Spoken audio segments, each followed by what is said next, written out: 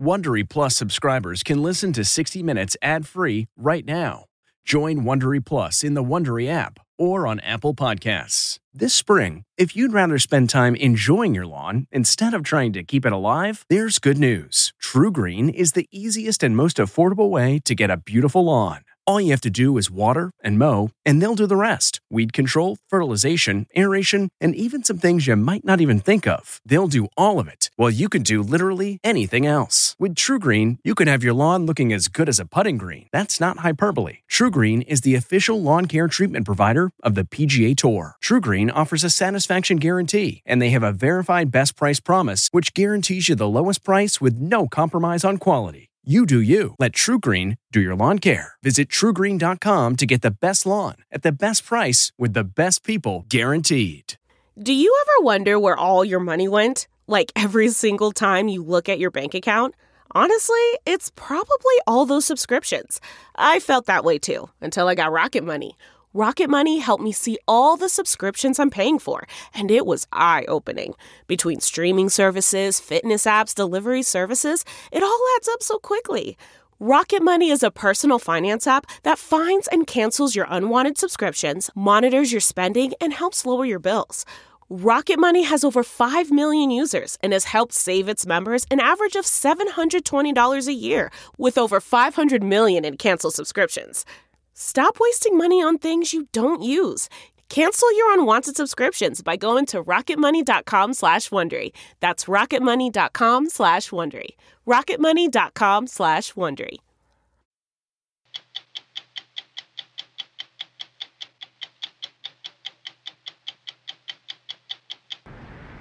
Westchester County, New York has one of the highest concentrations of coronavirus infections in the nation.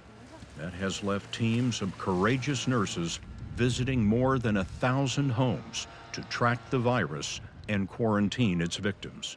So we're asking you not to go to work, not to go to school, not to go food shopping, really just to stay home. We have been following public health nurses in Westchester County. I wonder what you think of their effort. God bless them. God bless them. God bless them. Oh, see how strong kids are? Dr. Mona is a bit of a superhero herself here because she was the first to link the water to high levels of lead in the children of Flint. The word lead, when you're a physician or a pediatrician, signals what in your brain? There is no safe level of lead. It impacts cognition, how children think, actually drops IQ levels. It impacts behavior, leading to things like developmental delays, and it has these life-altering consequences. You've heard a lot about the future of driverless cars.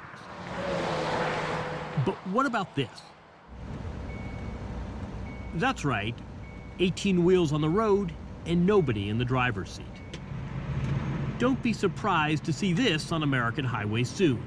How close are we to the day when these trucks have no driver? We'll be operating on the public highways with real cargo, with a real fleet in 2021. I'm Leslie Stahl. I'm Bill Whitaker. I'm Anderson Cooper. I'm Sharon Alfonsi. I'm John Wertheim. I'm Scott Pelley. Those stories and more tonight on 60 Minutes. Have you ever covered a carpet stain with a rug? Ignored a leaky faucet? Pretended your half-painted living room is supposed to look like that? Well, you're not alone. We've all got unfinished home projects. But there's an easier way. When you download Thumbtack, it's easier to care for your home from top to bottom. Pull out your phone and in just a few steps, you can search, chat, and book highly rated pros right in your neighborhood. Plus, you'll know what to tackle next because Thumbtack is the app that shows you what to do, who to hire, and when. So say goodbye to all those unfinished home projects and say hello to caring for your home the easier way. Download Thumbtack and start a project today. Coronavirus is the greatest disruption to American life since 9/11. Efforts to contain the spread are triggering a cascade of cancellations, travel bans, and the threat of a recession. As of this afternoon, there were about 3,000 known cases of COVID-19 in the U.S. but responsible, conservative estimates say many millions of Americans may become infected. The idea behind the restrictions is to let that happen over the course of a year, not in a matter of weeks. For a preview of what might be coming to your community, we went to a hotspot, Westchester County, New York. The spread there began 2 weeks ago when an infected 50-year-old man went to a religious service, a funeral, and a party. Since then, he's been in a hospital too ill to speak. That has propelled teams of courageous nurses to visit hundreds of homes on the front line. Westchester County is home to 1 million residents, about half an hour's drive from America's largest city. Siobhan Jones, Caitlin Doyle Goldsmith, and Kathy Gomez are nurses in the County Department of Health. They're suiting up to enter the home of a couple who had contact with that first patient. A few minutes before they put on their equipment, they had introduced themselves on the doorstep. I want people to see who I am first. It's very important. I want them to see my face before I put on all the equipment. So we go, knock on the door, introduce ourselves. We're from Westchester County Health Department. We're nurses. We're here to do the testing. When this first started, we would ask them also, do you want us to go around the back so that your neighbors don't see this and they don't get alarmed? But then as it started becoming more public, they were like, okay. It's okay. How do people react to your visits? Grateful. That's all I can say. They're all kind, grateful. Not fearful. Not fearful. Not fearful at all of us. The nurses collect one swab from the nose and another from the throat. A few days ago, the swabs were being carried by state troopers 3 hours to the only lab in New York certified to do the tests. Since then, another 28 labs have been approved. What are some of the questions, Siobhan, that you get from these families that you're visiting? The number one question is, when will I have my test results? When will I be off of quarantine? You know, a lot of them was like, is there a letter that you can give to me for my employer? The answers are up to 3 days for the results, 14 days in quarantine, and a patient can show his employer the official quarantine order left by the nurses. There must be people who say, oh, I can't be quarantined for 14 days. I have a business trip to Detroit next week. Right. And you tell them... You must. You must. Yes. We're asking you to stay home for 14 days, also pending the results of your labs. We're asking you not to go to work, not to go to school, not to go food shopping, really just to stay home. If you need to get a breath of fresh air, you're allowed to go in your backyard, but don't go within 6 feet of anyone. This past week, the governor of New York, Andrew Cuomo, closed Broadway theaters and all venues with more than 500 seats. He ordered bars and restaurants to operate at half capacity. We have to get down the rate of infection. And the only two ways to do that is test, find the positive, isolate the positive, stop the contagion by reducing the density. Just reduce the ability of the virus to spread. From the early data, it appears that the vast majority of patients have mild symptoms. So why is it important to take these severe measures? If we did nothing, yes, 80% would contract the virus. They would self-resolve. Some people would require hospitalization. And we could overwhelm the hospital system. And those vulnerable people who needed the intensive care wouldn't get it. But part of the cost is an economic crisis. Markets rose Friday, but not before the Dow Industrial suffered its most rapid fall from a record high to a bear market since November 1931, the Great Depression. The airplanes are flying empty. I was at JFK Airport yesterday. It was almost abandoned, it looked to me. You have cut the capacity of every restaurant in New York City in half. These are real costs to the economy. What value do you put on human life? What value do you put on human life? And we say here, it's invaluable. And if you say, well, we're going to lose 5,000 more people, I say close the restaurants. I say close the stores. I don't want to lose 5,000 more people. If you do not slow the spread, the healthcare system can be overwhelmed, and more people will die. New York State spent $30 million just this past week on its virus mobilization. In Westchester County, 60 nurses and EMTs are dispatched from a center hastily set up by the state in vacant office space. So you guys, just so you know, our team's 17. That man is a forest ranger. They're pulling in staff from 20 state agencies. When we were there, 222 homes had been visited. 639 were waiting, with more added all the time. County Health Commissioner Dr. Shirlita Amler told us investigators are questioning everyone who may have had contact with that first patient. Where have they traveled to? What do they do for a living? Who do they work with? Where do they work? What kind of work do they do? If there are children in the family, where do they go to school? Then what about their social life? Were they at any parties? Did they go to any business organizations meetings? Did they travel? This is what she's trying to avoid. In Italy, there were too many patients too fast. The hospitals were overrun. Slowing the virus in America buys time. Why do we need time? Because we do not have a vaccine currently to prevent this disease. We do not have an antiviral to treat this disease. So if we can slow it down and there are fewer people infected, we'll have fewer deaths. Most of Westchester County's quarantined are in the city of New Rochelle.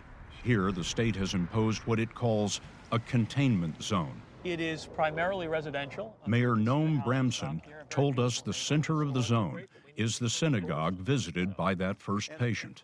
So the containment zone has a 1-mile radius. To be very clear, because there's a lot of confusion about this, it is not a quarantine zone, it's not an exclusion zone. It is an area in which large gatherings within large institutions are prohibited. Which means no gatherings of more than 50 people. So it affects schools, both public and private. It affects houses of worship. It affects the local country club. But it doesn't have an effect on residents. It doesn't have an effect on businesses. No one is prohibited from entering or leaving. It's not as though this area is on lockdown. Maybe not the area, but this lock is on the gate of New Rochelle's high school. The nearby middle school is being sanitized. And this is a bank in Westchester's containment zone.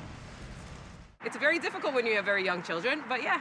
Tamar Weinberg had contact with the county's first patient. She's quarantined at home. How old are your children? 3, 5, 7, 10. How long have you been behind the gate here? For a week. What is that like? A little stir crazy, but thankfully I love them, so we're good there. Well, I'm usually much friendlier than this, but this is about 10 feet or so, and we're told that that's what we have to do in order to avoid any contact. Right. I'm a girl person. She shot these pictures for us of her online life, online school for the kids, online support from the community. The community at large they've been amazing at just offering to do any types of errands, shopping for us. And what they do is they come to our house, they drop off food at our doorsteps. What are you going to do the first day you can open the gate? I'm going to go to the gym. I'm going to run, and running around in circles around my driveway, even though it's nice and all, I almost die of boredom. Friday, the state opened a drive-through test center in New Rochelle. Swabs are passed through the window, nose and throat samples are passed back out. The driver will get a call in a couple of days. The state hopes to process 6,000 tests a day. And you know what to do? By this morning, Westchester County reported tests on more than 1,300 people. Of those, 14% have come back positive. So far, 4,000 in Westchester County have been under quarantine. George Latimer is the county's top elected official. When you have someone in a mandatory quarantine for 14 days, I mean, what if they don't have 14 days worth of groceries? What if they don't have their prescription drugs? That's our job. Our job is to figure out how to get them the food that they need. If there are medicines or anything else under the sun, any of the necessities of life, we have to figure out how to deliver that. Latimer is also thinking ahead to a worst case. The civil unrest is always a possibility depending on how large a group you have to quarantine. So the real question is, how many more New Rochelle's will we see in the nation? How large will they get? And will government at every level, from the federal government on down, be prepared to deal with these things? Nothing seems normal, even in preparing for our interview with Governor Cuomo at the state capitol. So unusual. The New York Department of Health required we sit 10 feet apart because the state is monitoring the 60 Minutes office where several colleagues have the virus. After the interview, one of the governor's daughters went into self-isolation after being near someone who might have been exposed. It's bound to get worse. It will get worse. It will get much worse before it gets better. Can you imagine a quarantine of New York City? No, I can't imagine a quarantine of New York City. I can imagine additional density reductions. We're at 50% occupancy. Italy went to closing stores entirely besides grocery stores and pharmacies. I think actually the more successful you are early on, the less dramatic efforts you have to take later on. When does this end? Months. Months. We have been following public health nurses in Westchester County who are putting on all the protective gear, going into the homes of people who are believed to be infected. I wonder what you think of their effort. God bless them. God bless them. God bless them. I marvel at their courage and their dedication. You can't pay a person enough to do that. It's a character statement of who they are. You know, a lot of people watching what you do would think that it's heroic. This is what public health is. This is what we do. This is our job. For me, I think you feel like the whole community is your patient. You know, I'm curious, knowing what you know, what do you tell your own families? Wash your hands. Maybe no unnecessary travel. Don't go to big events if they could be avoided. You know, there's panic out there, and it's really, like I tell them, until I become hysterical, don't really worry. You're talking about being in these people's homes, wearing those hazmat suits of yours and saying, don't be concerned. Be concerned, but don't panic and don't be hysterical.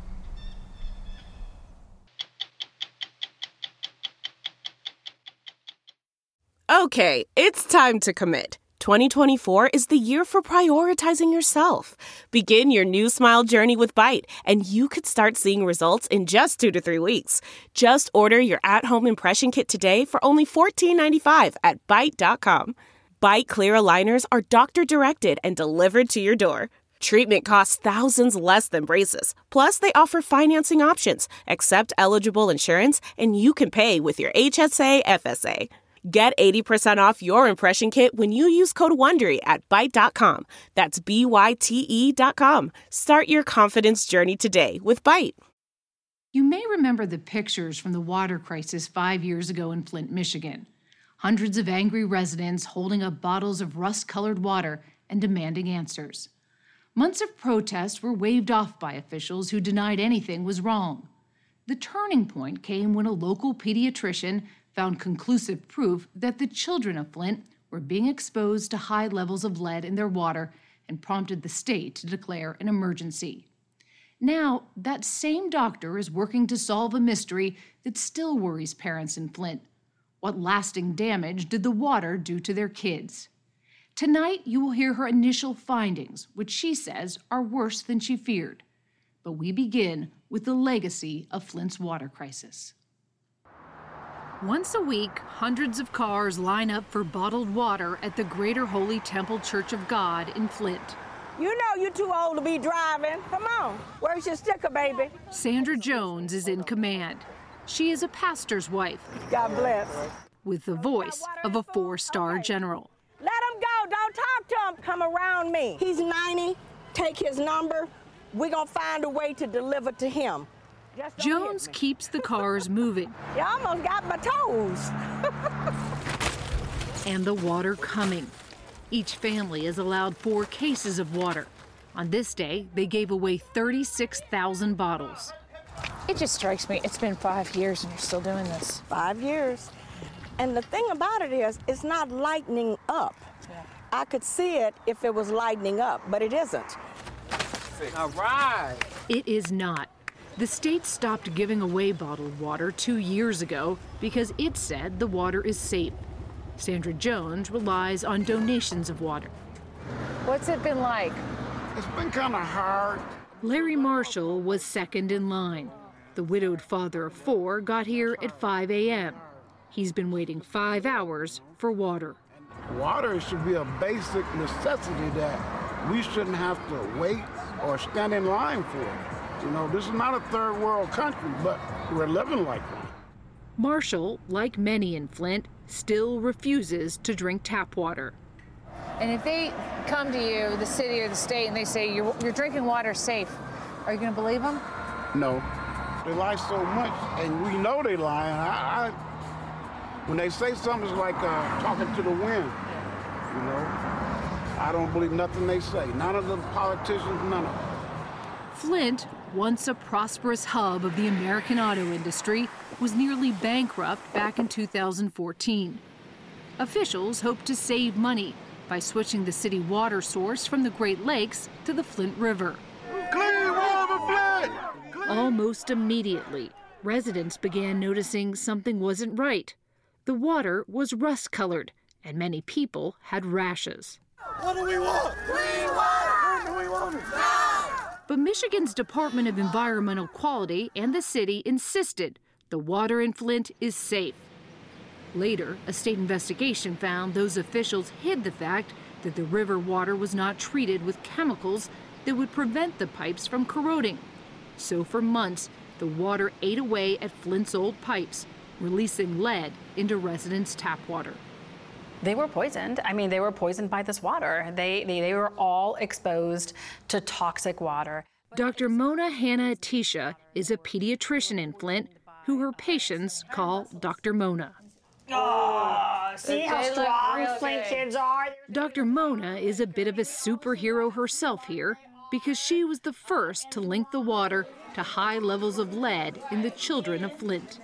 So within a few months of being on this water, General Motors, which was born in Flint and still has plants in Flint, noticed that this water, our drinking water, was corroding their engine parts. Let's just pause. Like, the drinking water was corroding engine parts. So they were allowed to go back to Great Lakes water. Didn't anybody at that point say, if it's corroding an engine, maybe this shouldn't be going into our bodies, into our kids? I mean, that should have been like fire alarm bells, like red flags. So what did it take before your eyes opened about this? Yeah, it was the word lead. Because the word lead, when you're a physician or a pediatrician, signals what in your brain? There is no safe level of lead. We're never supposed to expose a population or a child to lead because we can't do much about it. It is an irreversible neurotoxin. It attacks the core of what it means to be you. It impacts cognition, how children think, actually drops IQ levels. It impacts behavior, leading to things like developmental delays, and it has these life-altering consequences. In 2015, Dr. Mona and a colleague started digging through blood test records of 1,700 Flint children, including the kids she sees at the Hurley Children's Clinic. Ready? Okay. The nonprofit clinic serves most of Flint's kids. The city is 53% black and has one of the highest poverty rates in the country. So we looked at the children's blood lead levels before the water switch, and we compared them to children's blood lead levels after the water switch. And in the areas where the water lead levels were the highest, in those parts of the city, we saw the greatest increase in children's lead levels. Armed with the first medical evidence that kids were being exposed to lead from the water, Dr. Mona did something controversial. She quickly held a press conference to share the blood test study before other doctors reviewed her work. So it was a bit of an academic no-no, kind of a form of academic disobedience. But you knew that. I knew that, but there was no choice. There was no way I was going to wait to have this research vetted. 2 weeks later, Michigan Governor Rick Snyder ordered the water switched back to the Great Lakes and declared a state of emergency. I say tonight, as I have before, I am sorry and I will fix it. But the damage was done. Dr. Mona estimates 14,000 kids in Flint under the age of 6 may have been exposed to lead in their water. I never should have had to do the research that literally used the blood of our children as detectors of environmental contamination. 3 years after the crisis began, the percentage of third graders in Flint who passed Michigan's standardized literacy test dropped from 41% to 10%. I'm very concerned about my children. And not only my children, but I'm concerned about the children of Flint. Kenyatta Dotson is still fearful of the water, even though the state is spending more than $300 million to fix the water system. The city promised to replace all 12,000 supply lines that may have been contaminated with lead by last fall. Now they say the work won't be done until summer. Dotson says she and her daughters will continue to use bottled water for cooking and brushing their teeth. I need time to come back to a place where I feel whole again. You don't feel whole right now? Oh, no. Would this have happened in a rich white suburb? Maybe it would have happened in a rich white suburb. Would it have continued for as long as it has? I don't believe so. We found many parents in Flint still bathe their young children with bottled water, first warmed on the stove, then brought to the tub. When I'm in clinic, almost every day, a mom asks me, is my kid gonna be okay? So that's the number one kind of anxiety and How do you answer that? I sit down, I sometimes hold their hand, and I reassure my patients and their parents, just as I would before the crisis, to keep doing everything that you're supposed to be doing to promote your children's development. The Flint Registry is now live. In January of 2019, she launched the Flint Registry, the first comprehensive look at the thousands of kids exposed to lead in Flint. The goal of the federal and state-funded program is to track the health of those kids and get them the help they need.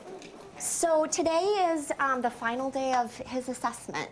The registry refers hundreds of kids to specialists who conduct 8 hours of neuropsychological assessments of their behavior and development. Dr. Mona shared her preliminary findings with 60 Minutes. Before the crisis, about 15% of the kids in Flint required special education services. But of the 174 children who went through the extensive neuro exams, specialists determined that 80% will require help for a language, learning, or intellectual disorder. What are you going to do? There's not much we can do. So there's no magic pill, there's no antidote, there's no cure. We can't take away this exposure. But incredible science has taught us that there's a lot that we can do to promote the health and development of children. And that's exactly what we're doing. Through the registry, already 2,000 Flint children who are exposed to lead have been connected to services such as speech and occupational therapy, which some may need for the rest of their lives. But we also realized that our research, our science, this data and facts was also an underestimation of the exposure. Why underestimated? Because we were looking at blood lead data done as part of these surveillance programs, which are done at the ages of 1 and 2. Lead in water impacts a younger age group. It impacts the unborn. To determine that impact, Dr. Mona turned to a novel technique developed by Dr. Manish Arora at New York's Mount Sinai Hospital. He examines baby teeth. Baby teeth begin to grow in utero. Just like growth rings in trees, every day a tooth forms a ring. And anything that we're exposed to in our diet, what we eat, what we breathe, what we drink, gets trapped in those growth rings. A laser cuts through the tooth to analyze whether lead is embedded in the growth rings of teeth. Dr. Mona has sent teeth from 49 Flint kids to be analyzed. This was a scan on the tooth of a child who was 6 months old when the water source switched in Flint. As we hit that 6-month mark where the water supply was changed, you can see how the lead levels go up, and then they just keep going up as more and more lead's entering the body. It shoots straight up. Exactly. Wow.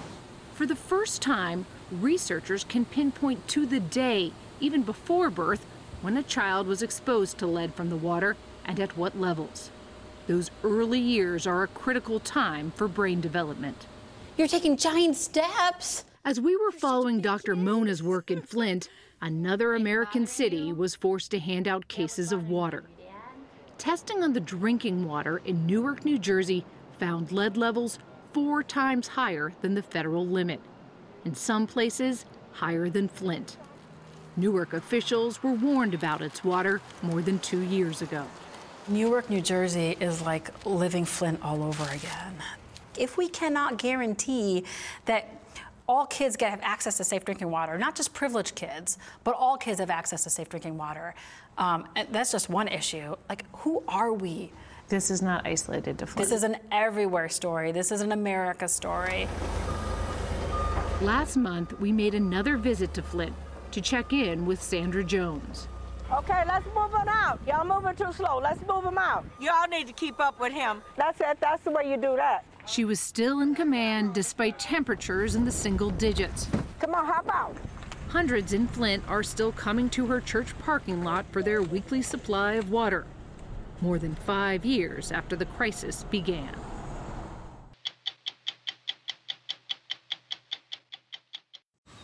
Man, that sunset is gorgeous. Grill, patio, sunset. Hard to get better than that. Unless you're browsing Carvana's inventory while you soak it all in. Oh, burger time. So sit back, get comfortable. Carvana's got thousands of cars under $20,000 just waiting for you. I could stay here forever. Carvana, where car buying meets comfort meets convenience. Download the app or visit Carvana.com today. You know that universal sign we give truckers hoping they'll sound their air horns? Well, you're going to be hearing a lot less honking in the future, and with good reason. The absence of an actual driver in the cab. We may focus on the self-driving car, but autonomous trucking is not an if, it's a when. And the when is coming sooner than you might expect. Already, companies have been quietly testing their prototypes on public roads. Right now, there's a high-stakes, high-speed race pitting the usual suspects, Google and Tesla and other global tech firms, against small startups smelling opportunity. The driverless semi will convulse the trucking sector and the 2 million American drivers who turn a key and maneuver their big rig every day. And the winners of this derby, they may be poised to make untold billions. They'll change the U.S. transportation grid, and they will emerge as the new kings of the road. It's one of the great touchstones of Americana, the romance and possibility of the open road. All hail the 18-wheeler, hugging those asphalt ribbons, transporting all of our stuff across the fruited plains from sea to shining sea. Though we may not give it a second thought when we click that free shipping icon, truckers move 70% of the nation's goods. But trucking cut a considerably different figure on a humid Sunday last summer on the Florida Turnpike. Starsky Robotics, a tech startup, may have been driving in the right lane, but they passed the competition and did this. Yeah, that's 35,000 pounds of steel thundering down a busy highway with nobody behind the wheel. The test was a milestone. Starsky was the first company to put a truck on an open highway without a human on board. Everyone else in the game with the know-how keeps a warm body in the cab as backup, for now anyway. If you didn't hear about this, you're not alone. In Jacksonville, we talked to Jeff Widows, his son Tanner, Linda Allen, and Eric Richardson, all truckers, and all astonished to learn how far this technology has come. I wasn't aware till I ran across one on the Florida Turnpike, and it just scares me. I can't imagine, but I didn't know anything about it. No one's talking about it. Nobody, never. I didn't know it had come so far, and I'm thinking, wow, it's here. He's right. The autonomous truck revolution is here. It just isn't much discussed. Not on CB radios and not in state houses. And transportation agencies are not inclined to pump the brakes. From Florida, hang a left and drive 2,000 miles west on I-10, and you'll hit the proving grounds of a company with a fleet of 41 autonomous rigs. This is a shop floor or this is a laboratory? It's both. In the guts of the Sonoran Desert, outside Tucson, Chuck Price is Chief Product Officer at TuSimple, a privately held global autonomous trucking outfit valued at more than $1 billion, with operations in the U.S. and China. At this depot, $12 million worth of gleaming self-driving semis are on the move. Right now we've got safety operators in the cab. How far away are we from runs without drivers? We believe we'll be able to do our first driver-out demonstration runs on public highways in 2021. That's the when. As for the how, our primary sensor system is our array of cameras that you see along the top of the vehicle. Wow. Heard about souping up vehicles. This takes it to a new level. It's a little bit different, yeah. The competition is fierce, so much so their technology is akin to a state secret. But Price points us to a network of sensors, cameras, and radar devices strapped to the outside of the rig, all of it hardwired to an internal AI supercomputer that drives the truck. It's self-contained, so a bad Wi-Fi signal won't wreak havoc on the road. Our system can see farther than any other autonomous system in the world. We can see forward over a half mile. You can drive autonomously at night? We can, day, night, and in the rain. And in the rain at night. And they're working on driving in the snow. Chuck Price has unshakable confidence in the reliability of the technology, as do some of the biggest names in shipping. UPS, Amazon, and the U.S. Postal Service ship freight with TuSimple trucks. All in, each unit costs more than $250,000. Not a great expense, considering it's designed to eliminate the annual salary of a driver, currently around $45,000. Another savings? The driverless truck can get coast to coast in 2 days, not 4, stopping only to refuel, though a human still has to do that. We wanted to hop in and experience automated trucking firsthand. I feel like it's our turn on Space Mountain. Chuck Price was happy to oblige. We didn't know what to expect, so we fashioned more cameras to the rig than NASA glued to the Apollo rockets. Everybody buckled in? Buckled in. All right, 3, 2, 1. And we hit go. Autonomous driving started. We sat in the back alongside the computer. In the front seat, turn signal is on. Maureen Fitzgerald, a trucker's trucker with 30 years experience. She was our safety driver, babysitting with no intention of gripping the wheel, but there just in case. Riding shotgun, an engineer, John Pantilla, there to monitor the software.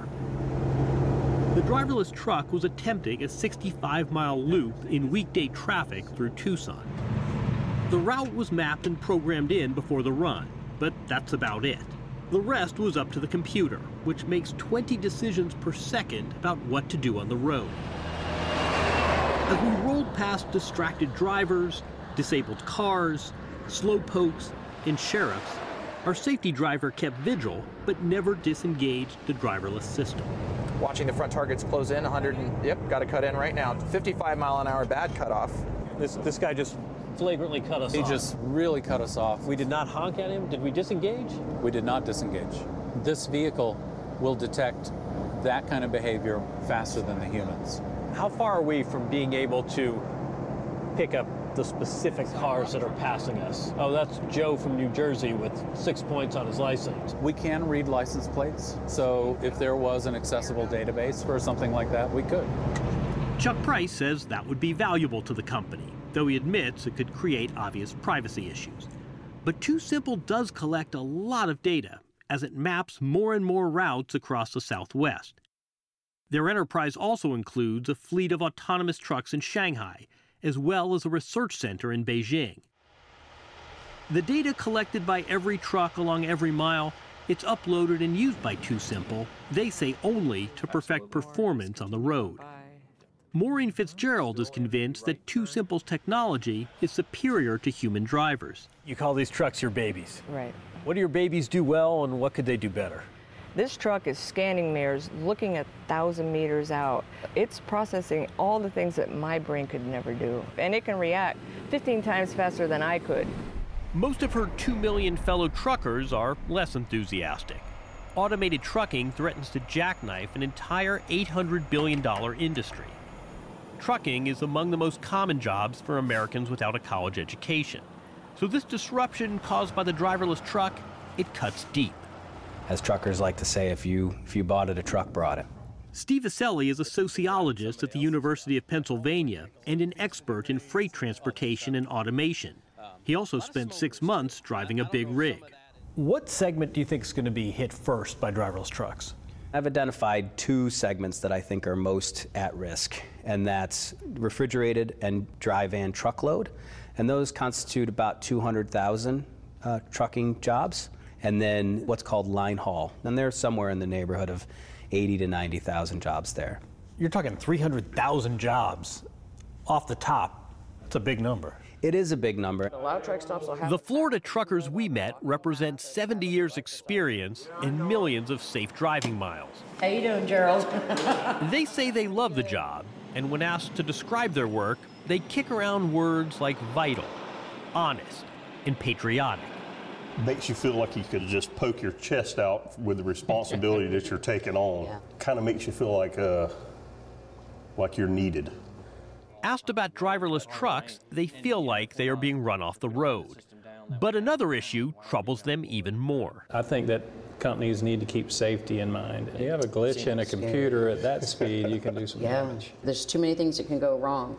One of them semis hit something that's small, like a car, passenger car, or anything like that, it's a done deal. I mean, I was on 75 last month through Ocala, and there was a bad accident. And so the state trooper came out and he was hand signaling people, you go here, you go there. How's an autonomous truck going to recognize what the officer is trying to say or do? How is that going to work? Sympathy, empathy, fear, code, eye contact. I don't know how you create an algorithm that accounts for all that. You can't. Does the public have a right to know if they're testing driverless trucks on the interstate? Absolutely. That's our concern, is who's watching this, who's making sure that they're not throwing something unsafe on the road. Mm-hmm. I think a lot of it is being done with almost no oversight from good governance groups, from the government itself. Sam Lesh represents 600,000 truckers for the Teamsters. He's concerned that federal, state, and local governments have only limited access to the driverless technology. A lot of this information, understandably, is proprietary. Tech companies want to keep, their algorithms and their safety data secret until they can kind of get it right. The problem is that in the meantime, they're testing this technology on public roads. They're testing it next to you as you drive down the road. And that was consistent with our reporting. Do you have to tell anyone when you test? No, not for individual tests. Do you have to tell them where you test? We do not currently have to tell them where we test in Arizona. Or how often you test? No. Do you have to share your data with any State Department of Transportation? Currently, we're not required to share data. We would be happy to share data. What about inspections? Does anyone from the Arizona DOT come by and check this stuff out? The DOT comes by all the time. We talk with them regularly. It's not a formal inspection process yet. We wanted to ask Elaine Chao, Secretary of the Department of Transportation, about regulating this emerging sector. She declined an interview but provided us with a statement which reads in part, "The department needs to prepare for the transportation systems of the future by engaging with new technologies to address safety without hampering innovation." To that point, Chuck Price is emphatic that driverless trucks pose fewer dangers. We eliminate texting accidents, distraction. No texting while driving when there's a computer. There are no drunk computers, and the computer doesn't sleep. So those are large causes of accidents. He adds that driverless trucks are more fuel efficient in part because they can stay perfectly aligned in their lane, and unlike humans, are programmed never to speed. But he admits the profit motive is significant. You think there's a lot of money to be made here? There's certainly a lot of money to be made. There's an opportunity to solve a very big problem. Steve Aselli says the industry may be imperfect, but he thinks the solution should not depend on driverless technology alone. What's your response to the technology companies that say, look, I'm trying to do something more efficiently and I'm going to improve safety? This is American enterprise. What are you going to get in the way of this for? I mean, I'd say that's wonderful, but that's not your job, right? Your job's to make money, right? Policy is going to decide what our outcomes are going to be. Trucking is a very competitive industry. The low road approach often wins. We talk about the internal combustion engine replacing the horse and buggy and Eisenhower's interstate system. When we talk about these transformational markers in transportation, yeah, where's driverless trucking going to rank? It's going to be one of the biggest.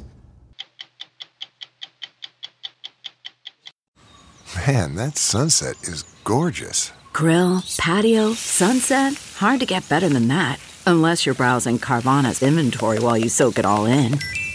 Oh, burger time.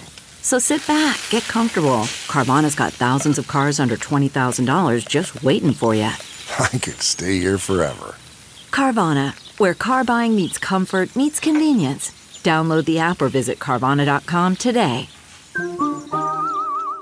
Next Sunday on 60 Minutes, Bill Whitaker on the race to develop a vaccine to prevent infection and an antiviral drug to treat the disease known as COVID-19. This clinical trial is up and running in the middle of this outbreak. This is the fastest clinical trial that I've ever seen come to fruition in this amount of time. And I have to really give credit to the folks at the NIH as well as others who were able to really jumpstart this thing. I'm Scott Pelley. With thanks to the small, dedicated crew getting us on the air tonight, we'll be back next week with another edition of 60 Minutes. If you like 60 Minutes, you can listen early and ad-free right now by joining Wondery Plus in the Wondery app or on Apple Podcasts. Prime members can listen ad-free on Amazon Music. Before you go, tell us about yourself by filling out a short survey at Wondery.com/survey. Look around. You can find cars like these on AutoTrader, like that car riding your tail. Or if you're tailgating right now, all those cars doubling as kitchens and living rooms are on AutoTrader too. Are you working out and listening to this ad at the same time? Well, multitasking pro, cars like the ones in the gym parking lot are for sale on AutoTrader. New cars, used cars, electric cars, maybe even flying cars. Okay, no flying cars, but as soon as they get invented, they'll be on AutoTrader. Just you wait. AutoTrader. Don't miss true crime anytime you want, anywhere you go with the 48 Hours podcast. Real crimes. Like a John Grisham novel come to life. Real lives. He pointed a gun to me and said, "This is the day you die." And he shot me. Real justice. There's some questions that have to be asked and need to be answered. I'm an innocent man, and I hope the whole world can see it now. Catch the latest episodes of 48 Hours wherever you get your podcasts.